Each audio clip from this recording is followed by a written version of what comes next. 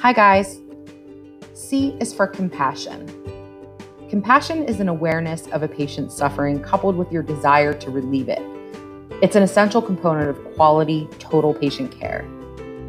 We gain our compassion through various life experiences and exposure through clinical practice when exposed to life's uncertainties. Others just have a natural compassionate disposition. There are many ways that we as nurses can show compassion. It can be communicated through spoken and unspoken gestures, acknowledging the patient as a person and the challenges that they are facing related to their illness. It can be an understanding look or a gentle touch to the patient's shoulder, arm, or hand. Don't overthink it. Just do or say whatever feels natural and can be communicated in a respectful way. This brings me to the final letter. D is for dialogue. Stay tuned.